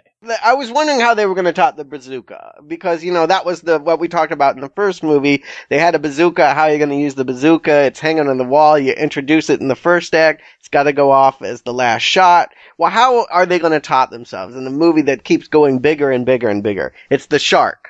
It's the fact that motherfucker has invested in having a shark tank, because that's what evil villains like to do, and they don't know whether it's been alive or not. It's just been laying at the bottom of the tank this whole time. I do like the fact that all of this silliness climaxes, at least, with the shark going off. I think that was the right way to at least cap it, even if I'm not totally into this end battle. Oh, I'm into the two duels. I'm into Dave versus Chris, and I'm into Hit Girl versus Mother Russia. It's all the rest, which should be spectacular because it's a massive riot, that lets me down. Hit Girl versus Mother Russia, I love that Hit Girl is finally facing off against somebody who's her equal. I mean, in the last movie, Father D'Amico did beat the living shit out of her, but it wasn't a fair fight. I mean, as soon as he got her, it was over. Here, this is a fun little battle between the two women, and the fact that Mother Russia is seemingly so unstoppable and Hit Girl's trying everything, you could just see the exasperation in her. I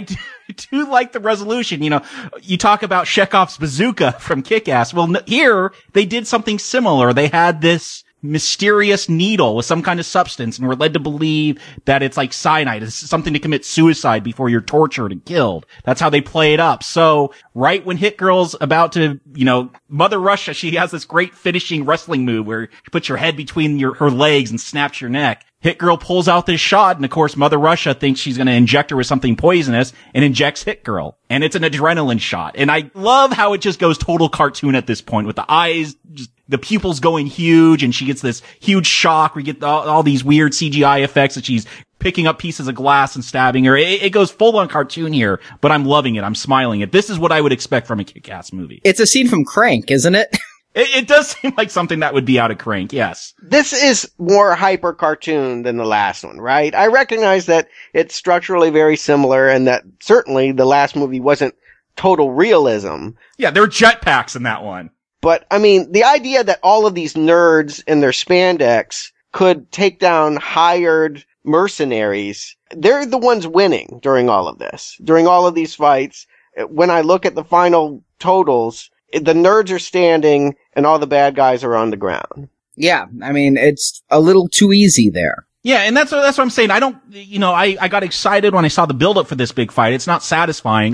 Like you, Arnie, I enjoy Kick-Ass versus Motherfucker and Mother Russia versus Hit Girl. I enjoyed those segments, but the rest, yeah, I wanted something more satisfying. And Motherfucker versus Kick-Ass, like the last one when they squared off with their little slap fight, it's not a very good fight. I do like that they have this one-upsmanship. You're gonna pay for killing my father. Well, you blew my father up with a bazooka. I mean, it's a dad for a dad, or as I guess Michelle Pfeiffer would say, a die for a die. But the fact that, yeah, it ends with him falling and Kick-Ass, he's playing the hero. He's gonna not let Motherfucker die. And Motherfuckers, I'll be an evil Jesus. That was kind of funny, yeah. Though, because you always see that. You always see them strike that pose as they fall.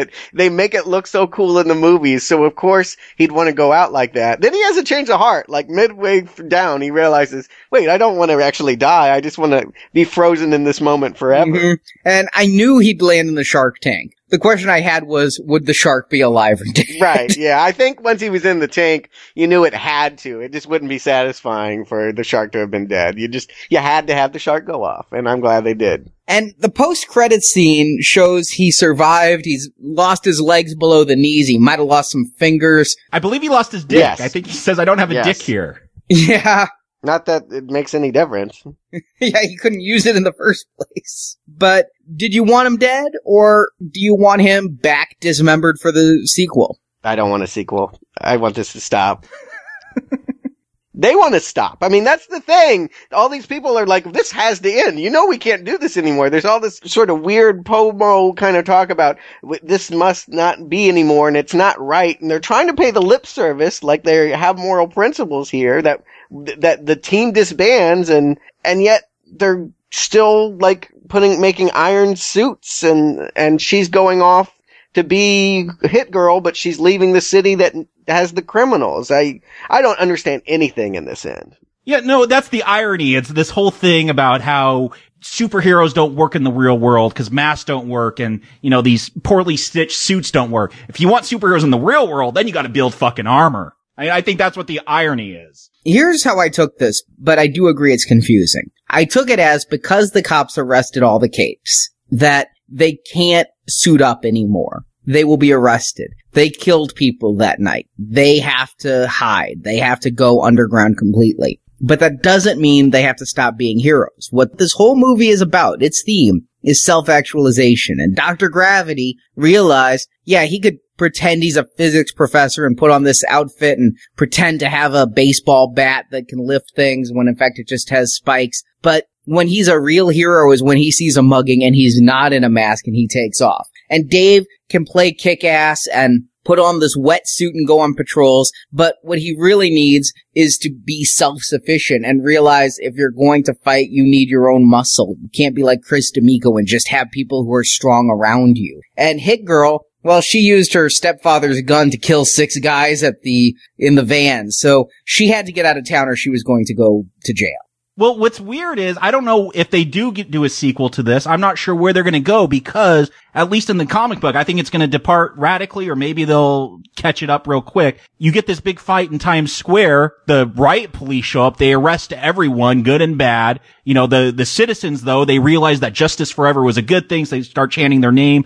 Kick-Ass and a few of the other superheroes get away, but Hit Girl, she gets arrested. And it ends with her going in jail, and Kick-Ass 3, as far as the comics go, there are a couple issues in, and the whole storyline thus far is we gotta break Hit Girl out of jail. So I don't know where they're gonna go. Maybe they'll catch that up real quick, come up with some other reason for Mindy to be in jail if they do another sequel, but it seems like they've gone in a different direction with these films, at least. It wouldn't take much to put her in jail. Maybe she comes back to apologize to Marcus and Marcus arrests her. I mean, that would be a nice dramatic twist. But yeah, the real head scratcher though is that suit of armor, right? He's got schematics and this like iron helmet or titanium. It's really shiny metal kick-ass helmet. And I don't understand. Is he going to be Iron Man now? Is it just to protect him so that he doesn't get concussed when he's punched? Is it just to reduce his own mobility? I'm confused. He's trying to get buff enough so that he can finally be a real superhero and not have a homemade costume. I think that's what we're meant to imply. But it's as confusing as that ending of that last Iron Man movie, where we don't know if there's a sequel or not, and we'd like to go out having a moral principle and telling people the lessons that they don't need to emulate us, but we want to open the door for making more money. So it's garbled and it's bad. Well, I think I already know from Stuart, but Jacob, do you recommend Kick-Ass 2? This suffers from a lot of the symptoms that all sequels suffer from. They try to repeat a lot of the same jokes. They don't quite work as well. I mean, they try to emulate a lot of the things that worked with the first Kick-Ass. Having themes. I like when superhero movies have themes. They make them much better films. Whenever a movie has a theme, an action film, whatever genre film, when they try to go for something deeper, it makes it a better film. So we had the father-son or daddy-daughter thing in that first one here. It's about who are you, getting along with the group. There are the themes there, and I like that. I wish the script was tighter here. I like this film mostly as a hit girl film. I like watching her journey through high school and becoming this teenage girl and giving into Union J. I think that's the strongest part of this film. That's what got the most positive reaction out of the audience when I saw this. That's where almost all the laughs came from, was that storyline. I feel like the editing or the script or whatever, it's so disjointed at times. When I have to go to the motherfucker storyline, I don't really want to watch him. I want to go back to that one I was enjoying. There could have been a lot of editing here. There could have been a lot of tightening up, is what I guess I'm saying. I think the hit girl storyline is the best part. The other stuff, it's mediocre. It's okay. It loses momentum as it goes along. I give it a mild recommend, though. I think it's still an enjoyable film. Seeing it as an ultra-violent superhero film, it still works on that level. It's just not as strong as the one that came before. But mild recommend for Kick-Ass 2. Stuart? Yeah, you can't make a sequel to satire. I mean, that's what I'm learning this summer. Red 2 and now Kick-Ass 2. 2 movies in their initial incarnation I liked, recommended. 2 movies in their sequels that I just don't see a point to. You've made a great satire of superheroes. You can't then act like it's a regular superhero. You demean the jokes that you're trying to tell. And because they know that, they go bluer. They go more vulgar. And that doesn't work for me. Making it more extreme, showing us flows of shit, saying cunt again and again and again. Talk about being desensitized. I'm over it. I didn't laugh during this movie. And I think that it just really wasn't working except when they had that Mindy storyline. I agree with you. That was interesting. I wish that it had been the whole movie because the rest of it is a strong not recommend. Texas Chainsaw 3D. A Good Day to Die Hard. G.I. Joe Retaliation. Man of Steel, Iron Man 3, Star Trek Into Darkness, Red 2, The Wolverine, Pacific Rim, World War Z. Jesus Christ, this year's been hard on me. We have gone to the movies a lot this year. I think double any year we've gone prior.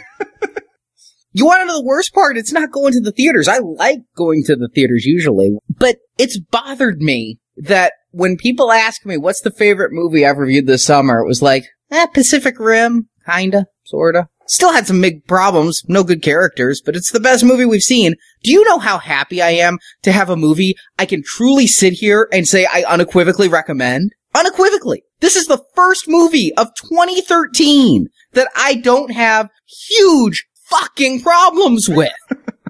Seriously. I think that's saying a lot about Hollywood when it's a sequel to a minor superhero film. That's the strongest. I don't think I totally agree with you, but I don't disagree with you. It is one of the stronger films this year. Yeah, I mean, I'm talking about the stuff we reviewed specifically. I've seen some indie drama stuff. And yeah, I was about to say, I've seen a lot of great movies this year, but we've covered none of them. So, yes. No, yeah, I agree. But really, this is your favorite above everything that we've seen, including Evil Dead. Absolutely, because this is the one I sat back and just had a great time with. You want to know why I had to go back? Because I got so into the movie, I didn't have any fucking notes.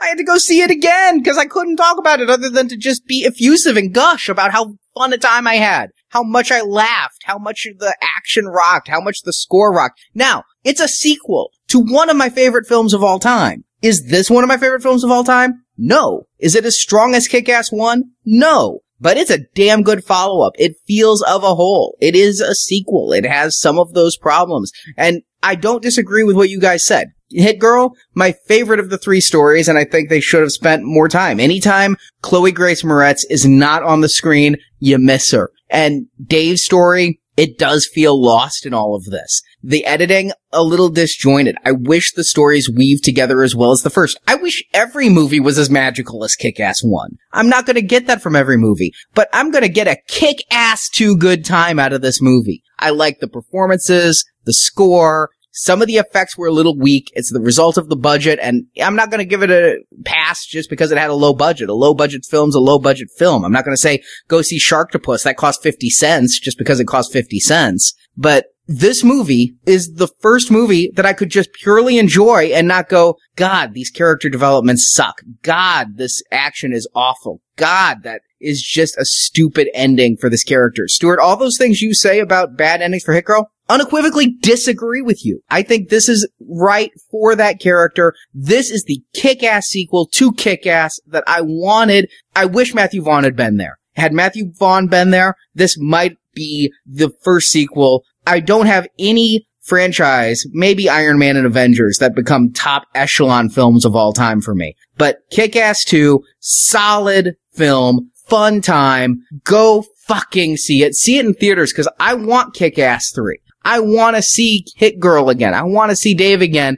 I don't think we're going to. I think they barely eked by to this sequel. We're all kind of scratching our heads that they got this sequel made. But seriously, do yourself a favor and go see Kick-Ass 2. Maybe they'll sell it to Corman this time. They keep, passing the buck here. Maybe we'll get the Roger Corman version, like his Fantastic Four or Generation X. You know who would make it? It's Fox. Because Mark Miller is now working at Fox, and he's their consultant and on all these X films. If anybody's going to get it to happen, it'll be him, and he is employed by Fox now. I could see it being direct-to-DVD. That seems to be the wave of the future for sequels no one asked for. But let us know what you thought of Kick-Ass 2. First, go see it in theaters. Support this movie. Support the best movie Now Playing as reviewed this year. According to Arnie. And I think Jacob might have agreed. I'm about 75% with you. I might have liked Pacific Rim a little bit more, but yeah. So let us know if you agree. Come to our forums. The link is at nowplayingpodcast.com. And you know what, though? Even though this is the best movie we've reviewed in 2013, to me and Jacob, with the exception of Pacific Rim, so far, there's still one I think's going to best it, and we're reviewing it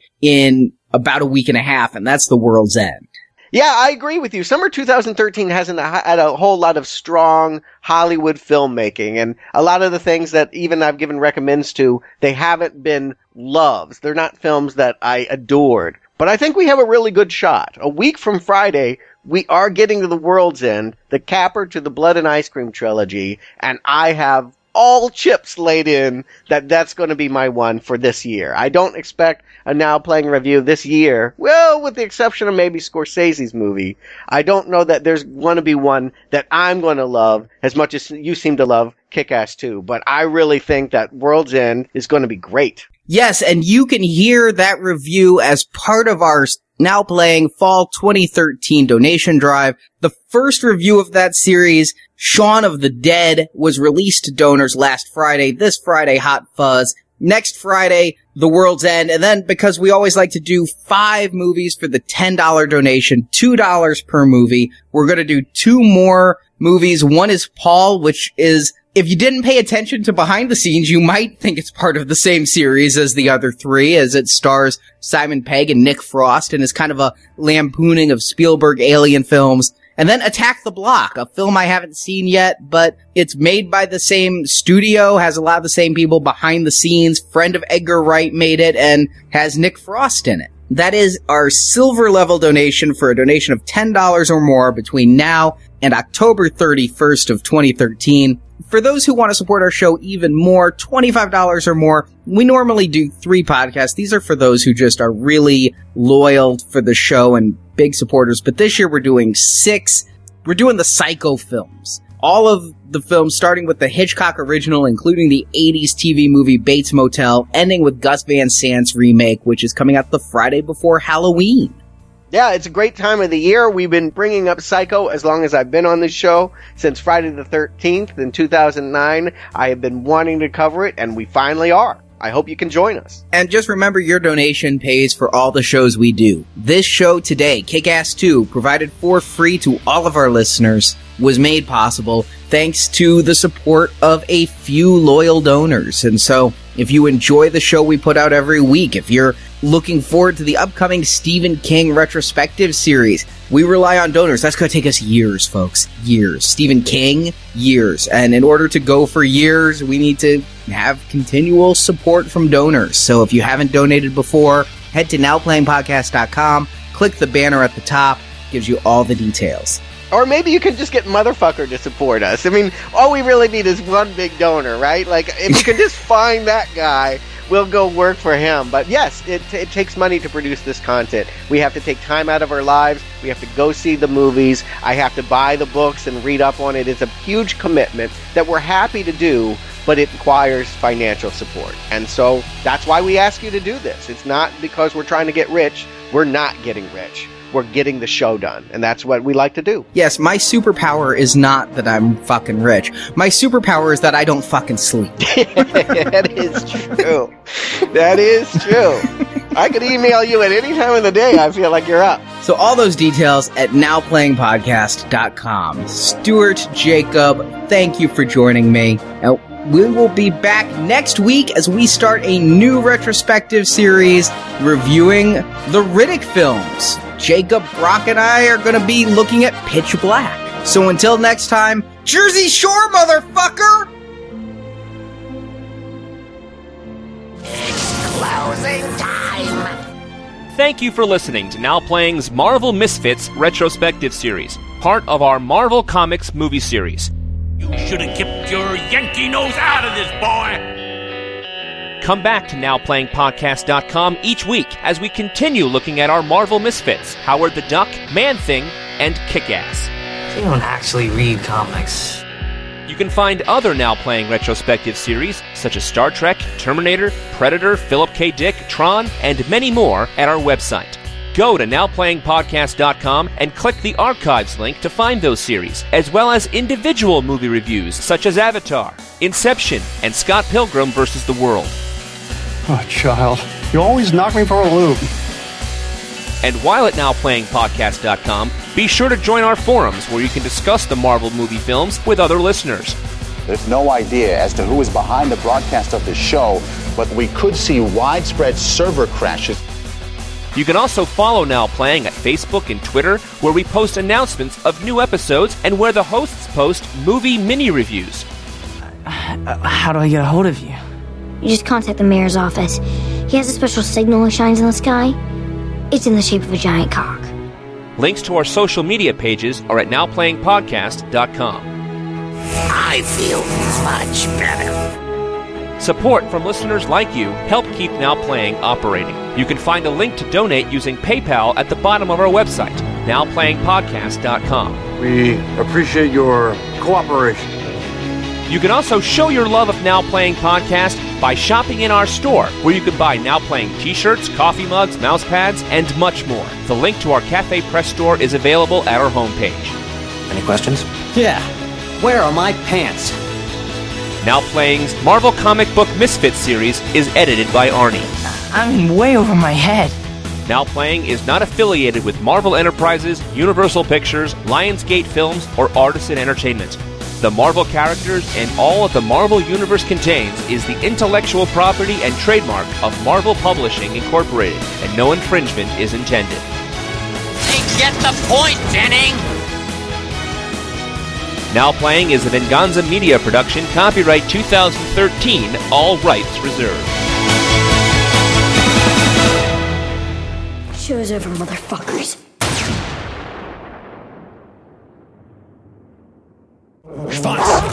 Led by ex-Mafia enforcer turned reborn Christian, Colonel Stars and Stripes. On that team, Dave real quick, do you want to say born again Christian? I think you said reborn.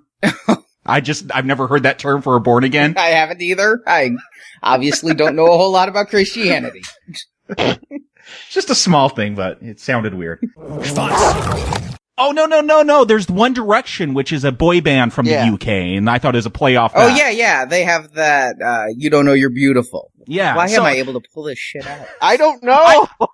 This is not looking good for me. I only know of One Direction because they got a ton of toys at Toys R Us that I always see when I go there. I know them because somebody did a good Avengers parody on YouTube. Avengers Assemble. One's an MFA fighter. One's an MF. Did I say that right? MMA. Yeah, MMA. A Master of Fine Arts fighter? Yeah. I thought motherfucking artist fighter. Yeah, I think a lot of the superheroes are that. But, yes.